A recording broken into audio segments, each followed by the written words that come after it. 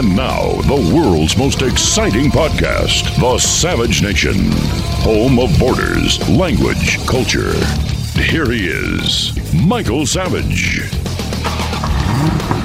If he wants to do something unethical, unconstitutional, illegal, such as ordering troops to attack American citizens, which is something he wanted to do. So here we begin our interview with Carl Milo Higbie IV, former U.S. Navy SEAL and now Newsmax commentator. The fact is, his show is great for a number of reasons. From my point of view, I'm on it. That's why it's great. No, I'm on Monday. Obviously. Carl, no, that's not why. He's the real McCoy. A lot of people talk about the military, but he was in the U.S. Navy from 2005 to 2012. He served 2 tours of duty in Iraq, Operation Iraqi Freedom, and he rose through the ranks to Special Warfare Operator First Class. He has written 2 books about his experiences, regularly appeared as a commentator on Fox News, CNN, and now on Newsmax. Savage. Michael Savage, a host like no other. This episode is brought to you by Shopify. Do you have a point of sale system you can trust, or is it a real POS? You need Shopify for retail. From accepting payments to managing inventory, Shopify POS has everything you need to sell in person. Go to shopify.com/system, all lowercase, to take your retail business to the next level today. That's shopify.com/system. Middle East on the brink, North Korea on the brink, Iran increasing its aggression, elections in Taiwan. Look, there's a lot of global instability as we ourselves plunge into primary season. How have you sheltered your savings and investments from potential major setbacks to the economy? You think it can happen here? It can happen here, but it's not too late to diversify an old IRA or 401k into gold. And Birch Gold Group can help you with that. Birch Gold is the only gold company I trust. As opposed to many other investments, gold thrives in times of uncertainty. It is an important part of diversifying your savings. Now listen, here's how Birch Gold can help make it a part of yours. Birch Gold will help you convert an existing IRA or 401k into a tax-sheltered IRA in gold. And it doesn't cost you a penny out of pocket. You want to learn more? Just text SAVAGE to 989898 for a free info kit. SAVAGE, text it to 989898 and you get a free info kit. It costs you nothing. Just text SAVAGE to 989898. With an A+ rating with the Better Business Bureau, countless 5-star reviews, and thousands of happy customers, I encourage you to arm yourself with the knowledge of diversification through precious metals. Protect yourself. Text SAVAGE to 989898 and claim your free info kit. Protect your savings with gold. Do it now. Text SAVAGE to 989898. Thank you very much. Birch Gold is the only gold company I trust. Text SAVAGE to 989898. So, Carl, we're going to talk about a few things today if you have a few minutes. But, you know, there's talk in the air that's quite alarming that if Trump wins, the left is going to marshal the military against Trump. Did you see those stories? I have seen those stories. It is shocking because they're the ones who said Trump was going to do that. That's right. It's running both ways. But yeah. If there was a coup by the military against Trump, should he win, in your opinion, without advocating one way or the other, what would the military likely do if leadership under whoever is leading the military says, take him down, arrest him? Do you think they would do it? 0% chance. Like, Zero. Zero. You might have a bunch of commanders want it or order it, but you'd have a bunch of people like me would be like, pound sand, we are not doing that. Now, flip that around, and there was a significant number of people when I served that were ready, willing, and able to do that to Obama for a number of reasons that we disagreed with. Like when he started messing with the ranks, especially with rules of engagement, and especially when he hung me and my team out for a court-martial for some trumped up prisoner abuse charge to appease the Iraqi government during our withdrawal under Lloyd Austin, mind you. Oh. There was a number of guys that were like, if the order is given, we will do it. You're not talking about the Haditha story, are you? No, I'm talking about the Butcher of Fallujah. So from that movie, American Sniper, there was a guy going around drilling holes in everyone's head. We caught that guy. And he claimed prisoner abuse. There was no evidence. We had a surgeon testify that it was a self-inflicted bite wound in his own mouth, and he pushed it off. There was no marks on this guy. And the claims that 8 Navy SEALs basically jumped him and beat him up, it was preposterous. Well, that's like Fannie Willis screaming racism or the president of Harvard screaming racism. The minute they know the game, they know how to win the hearts and minds of the vermin on the left here. Exactly. And so Lloyd Austin, this is why I hate Lloyd Austin. When I found out he was absent for 5 days, I was like, this is typical. When we were over there, Lloyd Austin was the reason we couldn't put together an adequate status enforcement agreement, which made us leave, which led to ISIS, because he literally created the vacuum for ISIS. He wanted to turn us over, Mike, to the Iraqi police for local prosecution. Are you kidding me? Oh, my God. For something you didn't do, obviously. Correct. It was adjudicated and we were all acquitted, but it still ruined our career. This was Obama. So when you say like where the military stands far more with Republicans than it does with Democrats. That's why I don't think you're going to get a single troop to pick up a gun and go arrest Donald Trump, should even be ordered. So let's reverse the question. And there was an article that I gave an interview with Breitbart about advice to President Trump should he win, to Donald Trump. Okay. And I say I can give all the advice I want. He can have all the good intentions that he wants. Right. But with the Senate and the Congress the way it is, he has zero chance of enacting almost any of his laws. So that leaves us with a horrible possibility. I've got to find it. Just bear with me 1 second. Of executive fiat, I guess, would be the only thing we. Who was the English ruler who suspended the House of Lords, fired them, threw them out, said you're a bunch of whores and liars and you got nothing done? I can't remember the name, but I know exactly what you're talking. It was around 1500. Yes. And okay, so he gets rid of the House of Lords. Yep. And then he says the House of Commons will rule in order to get things done. And he gets a lot of stuff done because he doesn't have the House of Lords blocking him. Right. Well, the House of Lords in America, as you and I both know, is the U.S. Senate. Right.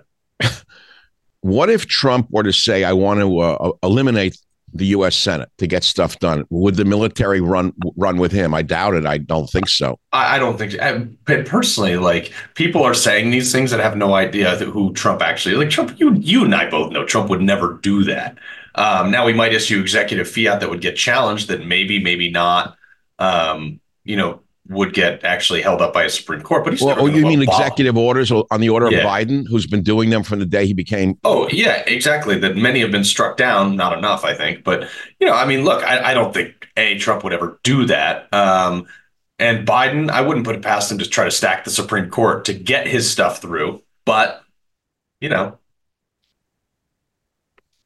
All right. Well, we covered the coup, which I think is a very important question, because when I hear NBC reporting that there's discussion amongst military of doing such a thing if Trump wins, I said, I can't believe what country I'm living in.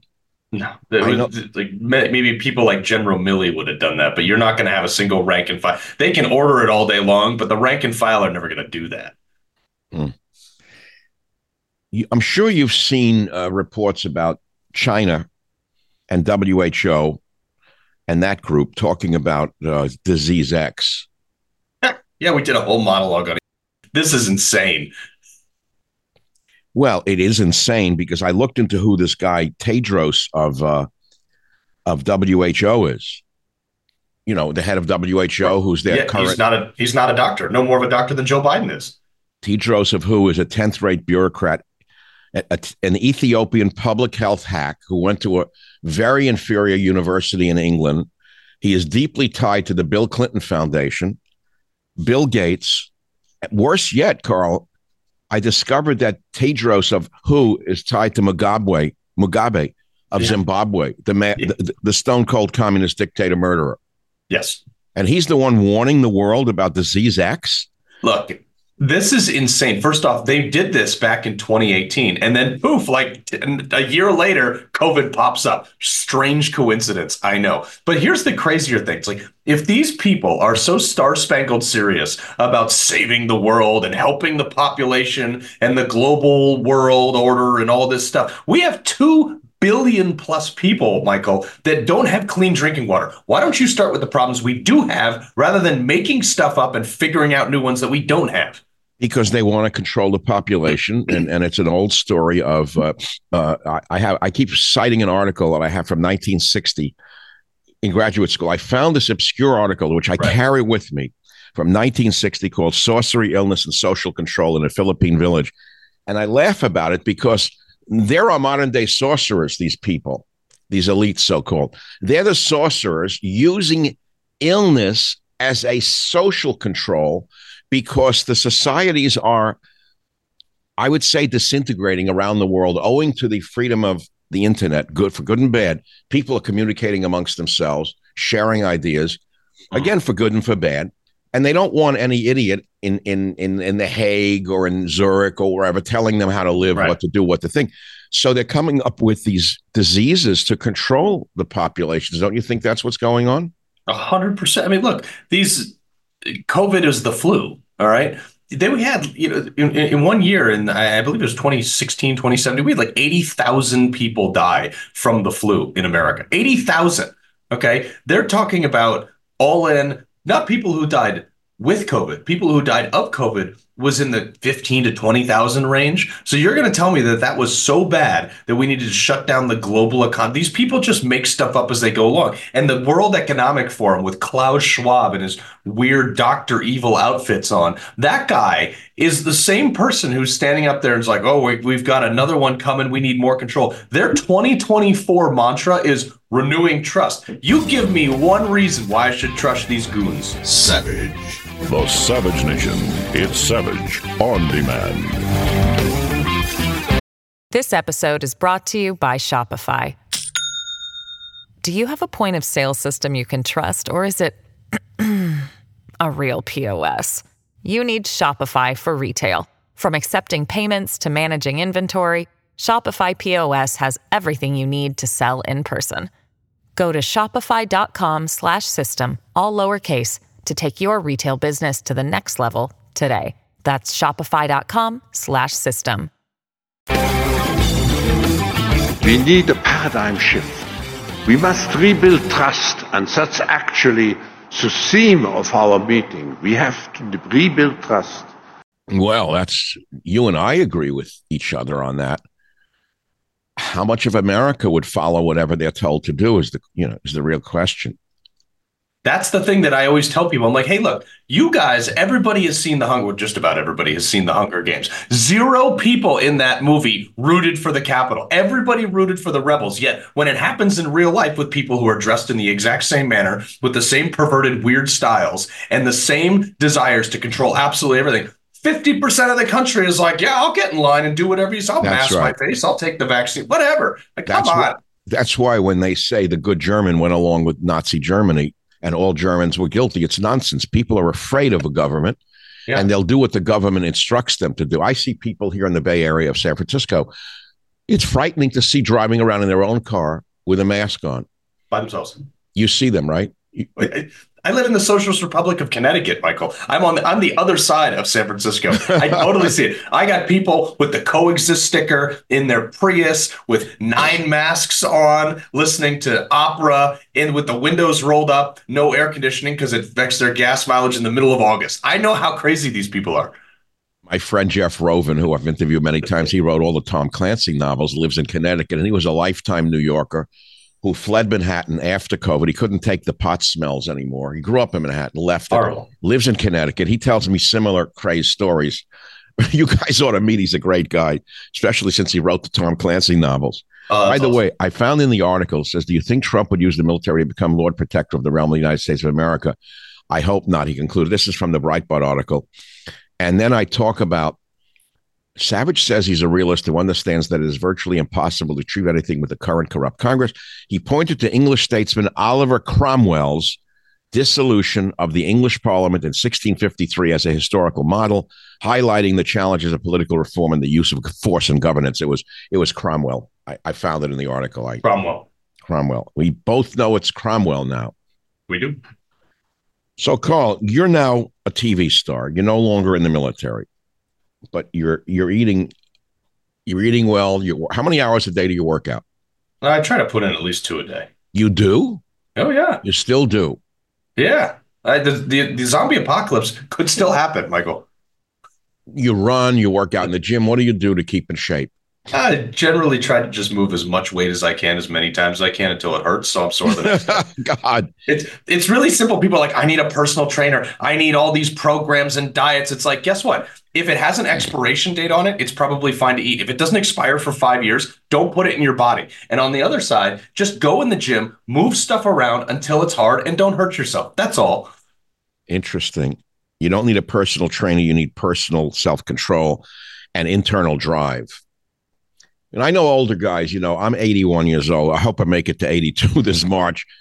I used to lift weights in my teen years. I would run up waterfalls, but as you get older, I know a lot of guys who still push themselves very hard. And I say, try to practice the middle way when you get older. You can break things when you get older. Oh, yeah. A lot of guys tore my Achilles tendon. Not only that, but you could push your circulatory system. I think of the Zen middle way as you get older, a little Zen fluidity there. I could be wrong. Maybe I should be working out. I'm looking in the mirror and saying, maybe you shouldn't have followed your own advice. Maybe you ought to join the gym down the road. You might look a little better in the mirror, Michael. I say that, look, splitting firewood is my go-to. If I can't get to the gym, I'll go up to my farm and I will split firewood for 6 to 8 hours. And I have never slept better than I do after a day like that. Last time I did that, I was at a rental house one summer in Tennants Harbor, Maine. Mm-hmm. I'm talking about 40 years, 50 years. Wait a minute. 60 years ago, I broke firewood. 50 years ago, I loved it. It was a Tennants Harbor, Maine, beautiful place. Yeah, it's my favorite 2 things. I get to break stuff and lift heavy things. When you walk down the streets of Manhattan, and you see, you would intervene if you saw a crime being committed, or you'd have to intervene, wouldn't you? I couldn't walk by. I actually have. It's interesting. I have intervened. And I did like a little post-mortem on it. And I was like, had that have gone any other way than it did, I probably would have been the one sitting in jail like Daniel Penny. That's what I was going to ask you. You take that hero, the ex-Marine Daniel Perry, who intervened with the lunatic on the subway car, put him in a chokehold. The lunatic died. Daniel Perry's facing terrible, terrible consequences. Doesn't that give a guy like you pause? No. And we actually covered this yesterday on my show a little bit. And his argument to that jury is very simple. You look that jury right in the eye. Daniel Penny should deliver his own closing arguments. He should ask them, if your daughter, your son, your grandmother, your grandfather, your uncle, your aunt, anybody you love was sitting there on that subway being harassed by a madman that you had no idea of his intention of, would you want me to save them? And if the answer is yes, you cannot convict him. But Carl, you and I both know it's not a jury of his peers. It's true. It's the same kind of jury that Donald Trump is facing in Manhattan, in Atlanta, and everywhere else. It's a stock jury, not of their peers. And it's very hard to talk to people who have prejudices and preconceived notions of what justice should be based on race. So I'm terrified for this guy. I've tried to raise money for him and whatnot. I hope to God that he does this and he does prevail. So you're now a television host on Newsmax TV. I'm going to ask you a loaded question. Would you recommend that a young person pursue a career in the media? Yeah, I would. You would. I love this job.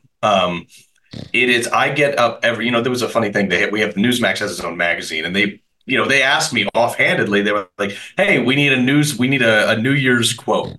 And I said to them, you know what? Like, I don't do New Year's resolutions because I wake up every day and take it to the max. And anybody who doesn't is got their priorities a little mixed up. And well, they actually printed the damn thing, and I thought about it, and I was like, oh yeah, like I'm in a fortunate position where I love to do this. I get to talk to hundreds of thousands, sometimes millions of people about things that mean something to me. And it's not me barking at them. It's a chance for me to share my point of view. Love it, hate it, whatever. I don't like, my show's not for everyone, but I really like it. And people are always like, oh, you should run for office. It's like, well, I ran for office in 2014, I ran for Congress and I failed.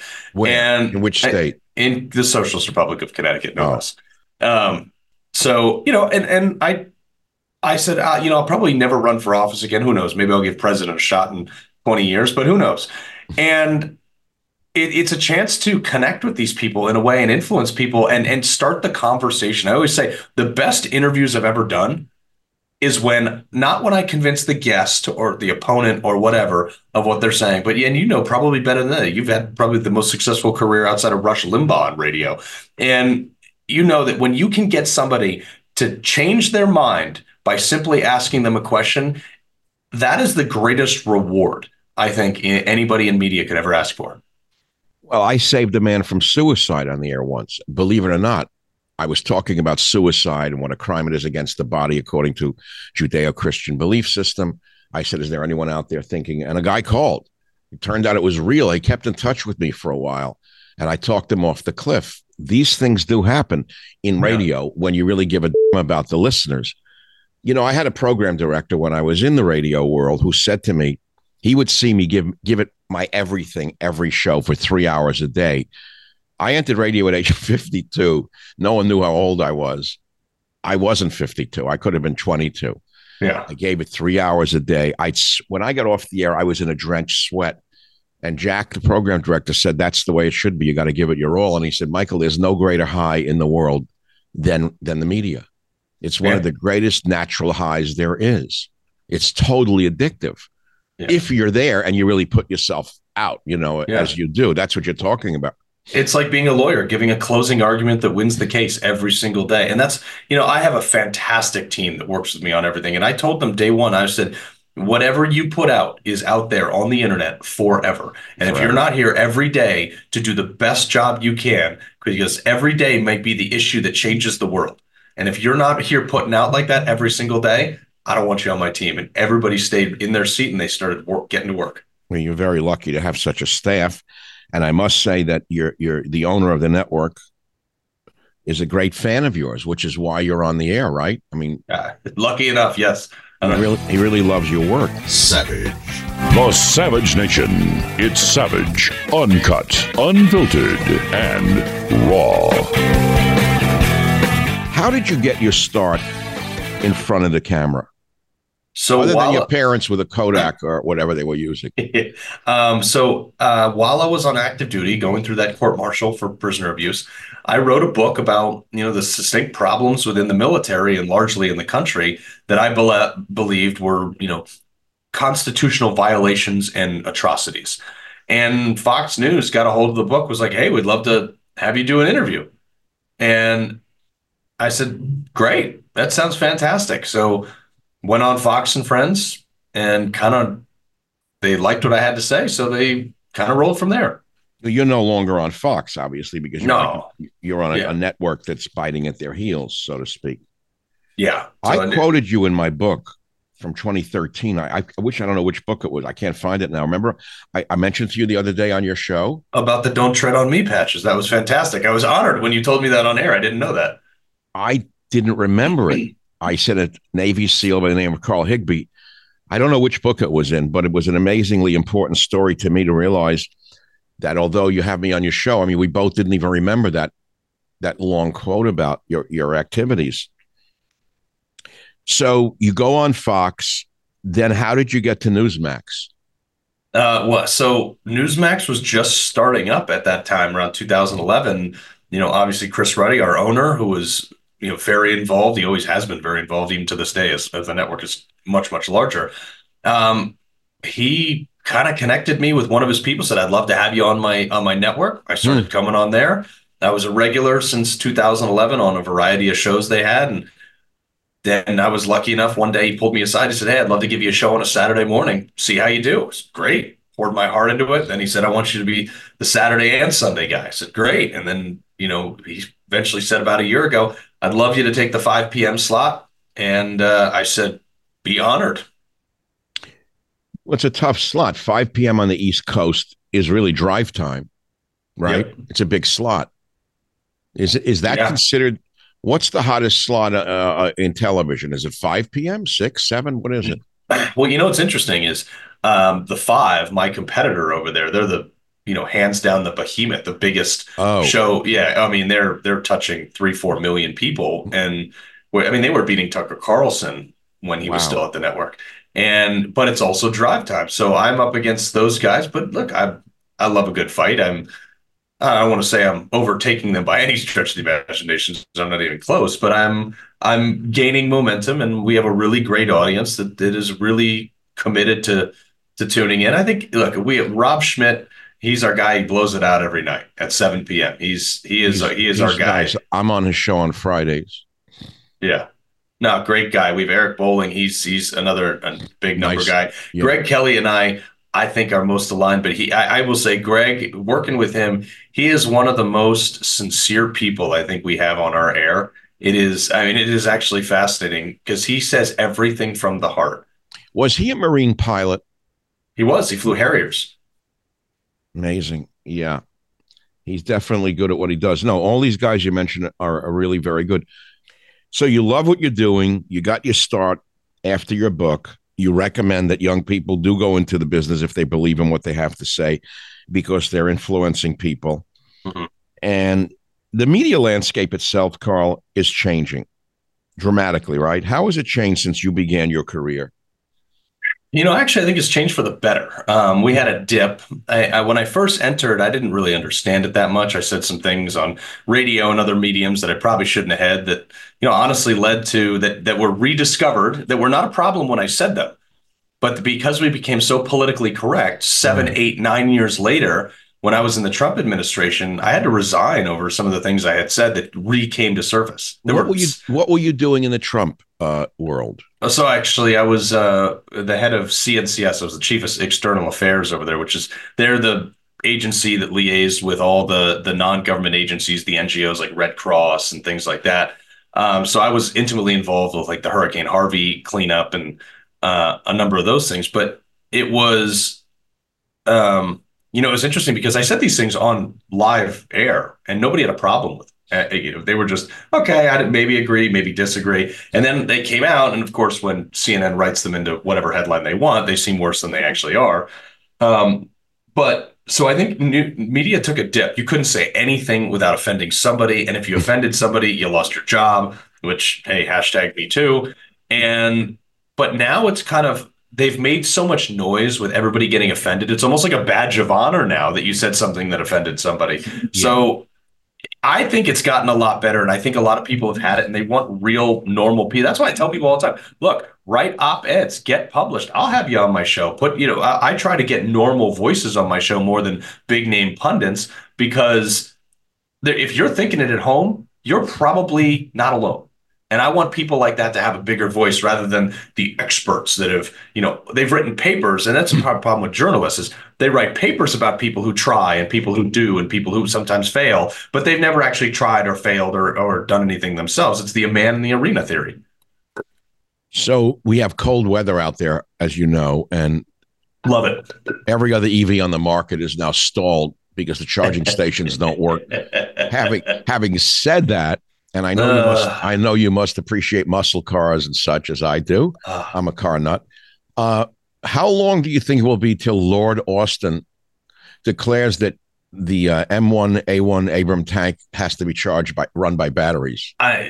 They've already actually proposed this. Oh, come on! I'm sure. Really? I mean, and I'm thinking to myself, I'm like, so if I'm in Iraq, do I just pull over on like South Bakalakadaka Street and connect to their non-existent grid and plug in my tank for 4 hours while it charges in the middle of a gunfight? Like, come on, guys.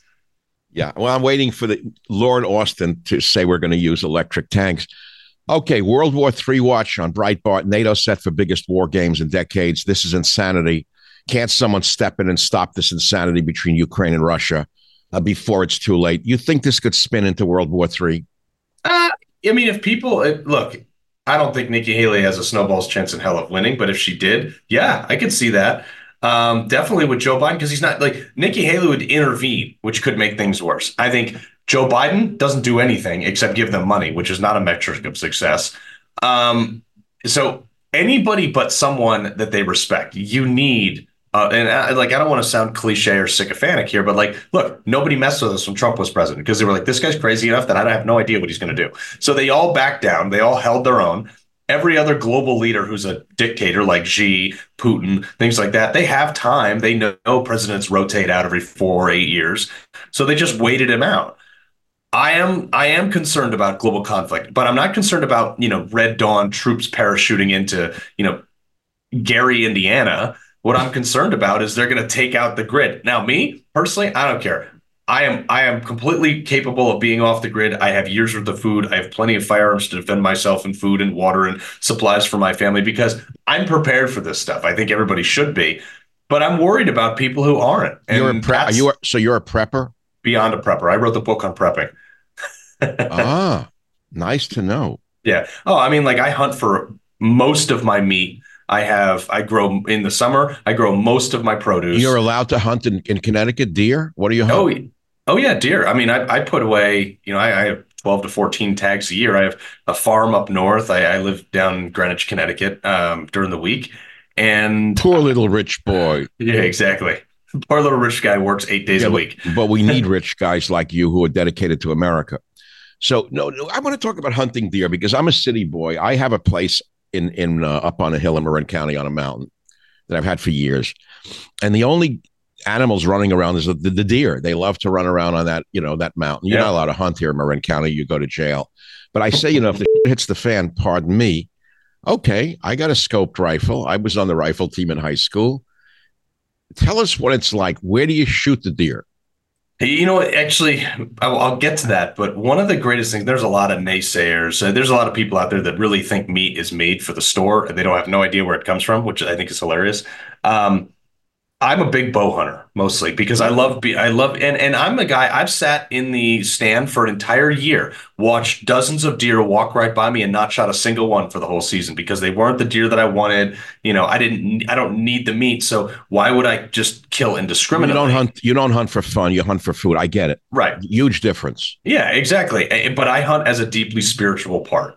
I spend a ton of money and resources and time growing my property so I can have the deer and things like that. And I teach my kids about this. And I think this is a vital thing that a lot of kids nowadays don't get, which is the value of the outdoors. And I've taken my 6-year-old, my 11 to soon to be 11-year-old into the stand, and we'll sit there. I've never seen a 6-year-old sit still for more than 7 seconds in my house. When you put them in a deer stand and you're having them appreciate nature and look for life and watching out for deer, that kid sits still for 3 hours. Wow. And when you take a life right in front of your child, you explain to them that this is a piece of nature that had a family, that was a life that you took, that nature gave you so you could survive. And the gravity of that, watching a child realize that, it gives this newfound respect that I don't think is taught anywhere else in society today. Savage. Home of borders, language, culture. The Savage Nation. A savage republic inside the plot to destroy America lays out the threats we face, prepare you for what's next, and offer solutions to save our republic. Please wake up and fight back before it is too late. You can buy it right now on Amazon or on barnesandnoble.com. A Savage Republic, Inside the Plot to Destroy America by Michael Savage. Thank you for listening. Share it with 5 others. That's beautifully put. I could almost applaud. I would applaud because that's so well put. First of all, my belief system is identical to yours with regard to the taking of life, and that it is a family. They're sentient creatures. They know they're dying. Their family knows they die. I mean, I've been in a slaughterhouse in Fiji once. It was enough for me to understand that cows know that they're about to be killed, and their friends know they're about to be killed, and they all talk to each other and scream. It's horrible to watch in a slaughterhouse. Yeah. I'm sure the deer doesn't even know it's been hit. I mean, it doesn't feel it. Or it feels the shock of the arrow. Mm-hmm. Well, that's what I really like. And one of the things that if you talk to any hunter, one of our greatest pains is to see an animal suffer. I mean, and that's mostly why I bow hunt, because if a well-placed bow shot, and I spend hours and hours and hours and hours upon days practicing to make sure that when I do shoot, I don't hit that animal where it doesn't kill it. If you shoot an animal with And my friends who hunt with me, they know I won't let them go out in a stand until I feel comfortable that they can hit the target they're aiming at without wounding or hurting that animal. I'm very strict about that. So you want a kill shot, the first shot, Oh kill yeah. shot. And with a bow, half the time, I'd say more than that, these animals don't even know they're hit. They'll kick and they'll run 100 yards and stop because they felt something, but they don't know what, because the blade of an arrow is so sharp that it just goes right through them and they have no idea, and then they just drop dead. When you're shooting center mass and you're shooting for the heart, is that what you're aiming for? Heart and lungs, yeah. Nice. Okay, now city boy, the animal's dead. It's Yeah. laying on the ground.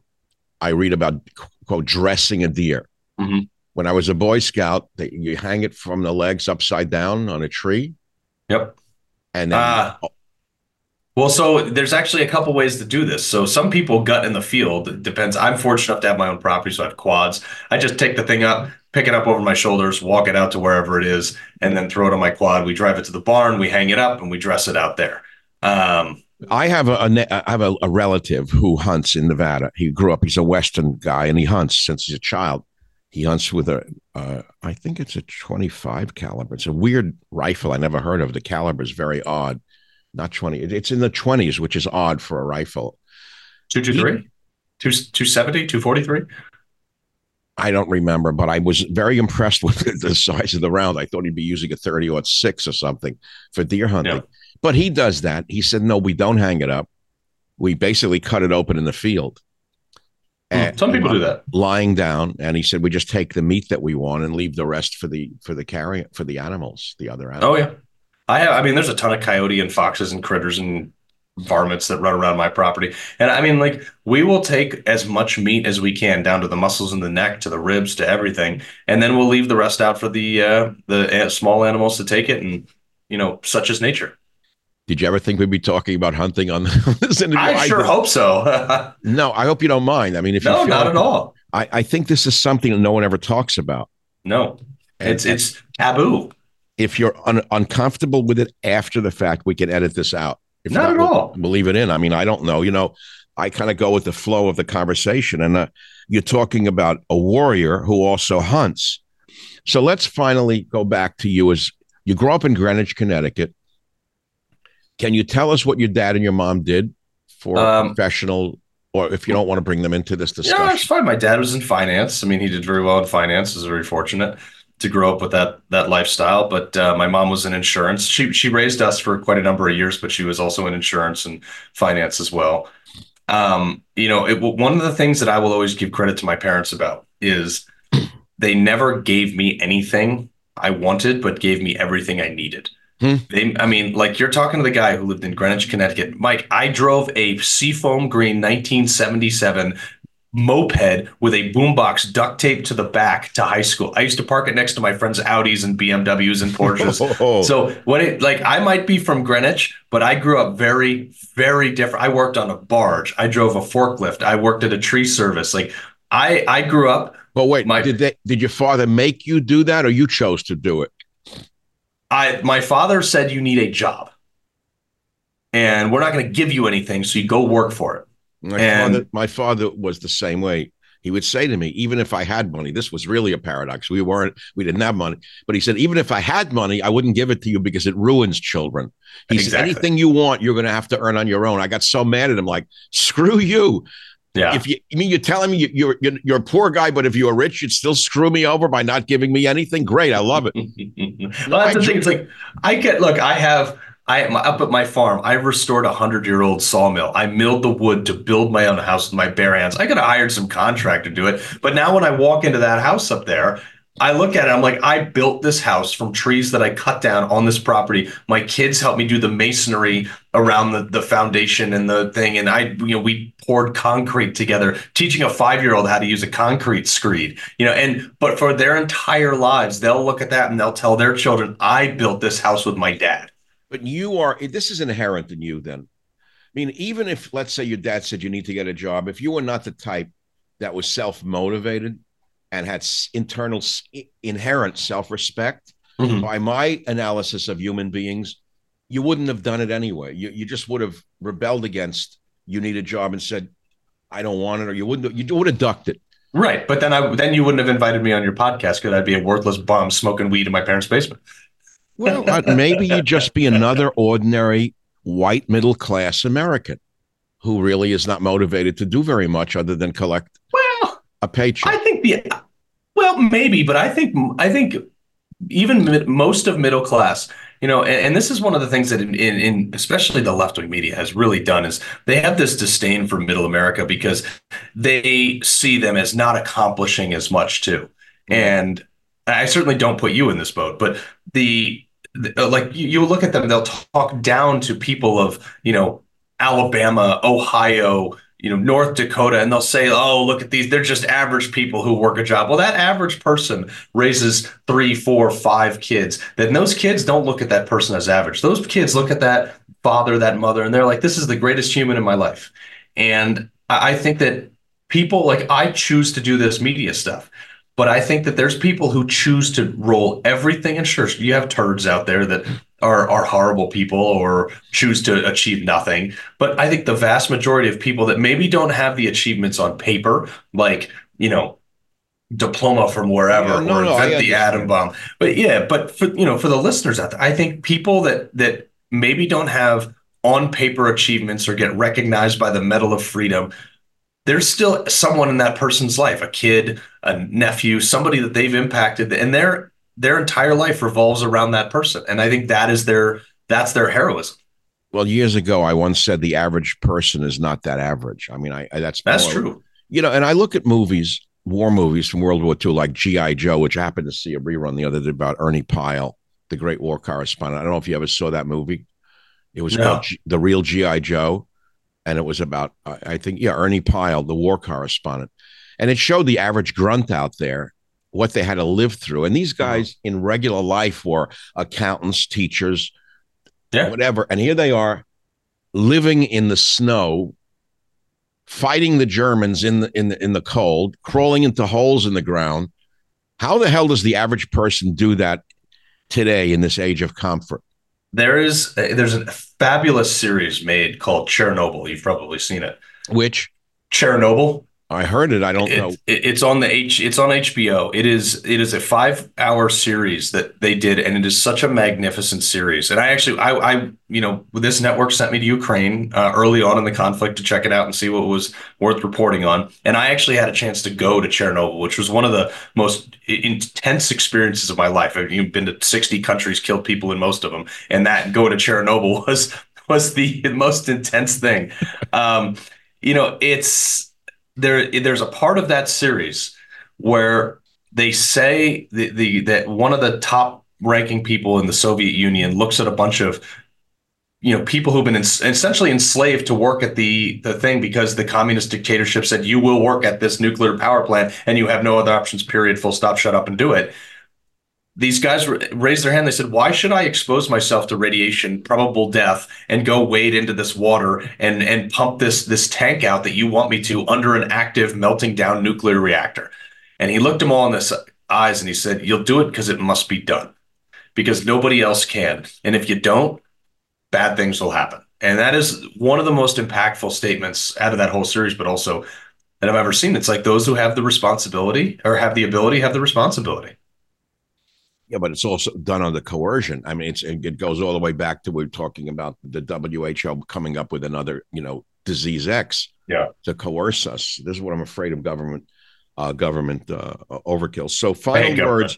final words from Carl Higbie on today's podcast interview, which I think is really fabulous so far. It went in places I didn't think we'd go. I mean, I love it. we talked about hunting, we talked about building, we talked about your upbringing. We got way into the weeds of Carl's life, and I'd like to leave the listeners, for however many there may be, or however few there may be, it's in the hundreds of thousands for sure.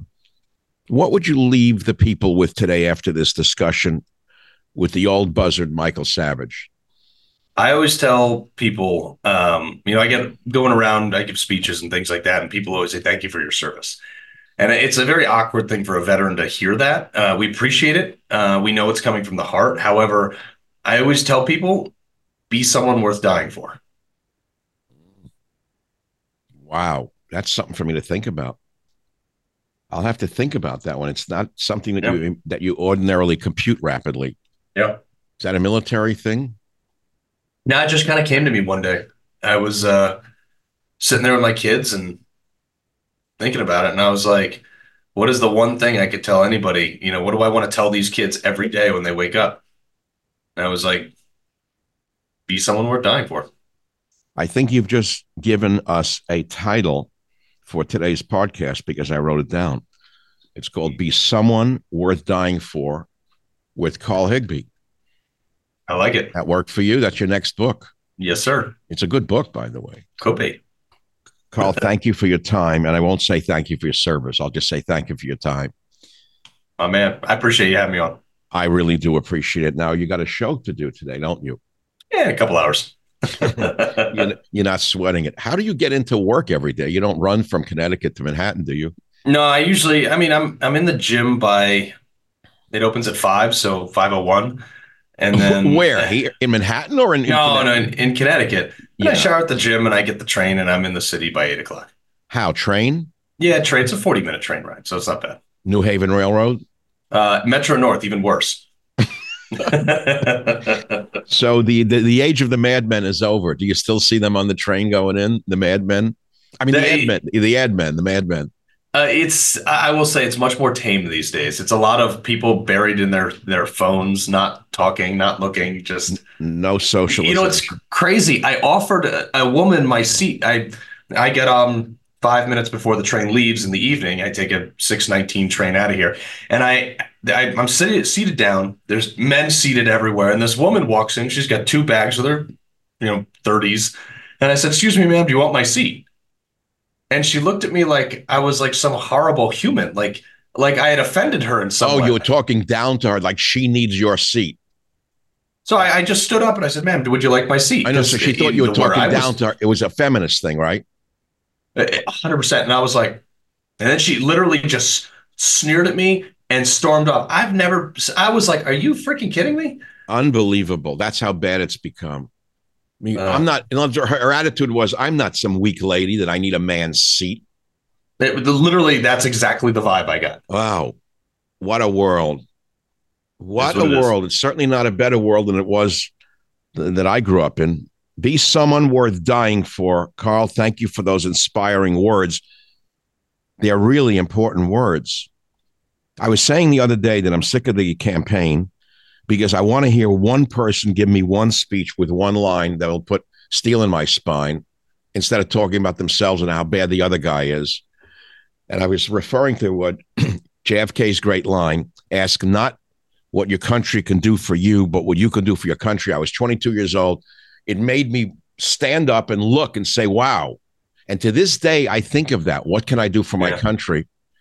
You've done the most, which is go in the military. But, this statement you just gave is almost on that order. Be someone worth dying for. Is that original to you? It is. It's Carl, you could run to the presidency on that one. Of course, they'll take it the wrong way. I mean, when you of course, I'm calling for violence at that point. Okay. How about be someone worth living for? There you go. And your presidential campaign. I'll credit you, sir. Okay. Carl Higbie, love your show. Thanks for being with us today on the podcast. Michael, thank you. Thank you, my friend. Good show today. Savage. Well, thank you very much for listening to today's podcast. I hope you've enjoyed it and you'll learn something from it. We have about 400 other episodes available for you to listen to absolutely free. You can go back into our vast library of podcasts and listen to any one of them at any time. And remember this, if you want to listen to my podcast ad-free, sign up for the Savage Premium membership and get access to ad-free podcasts as well as some premium content from our Savage archives.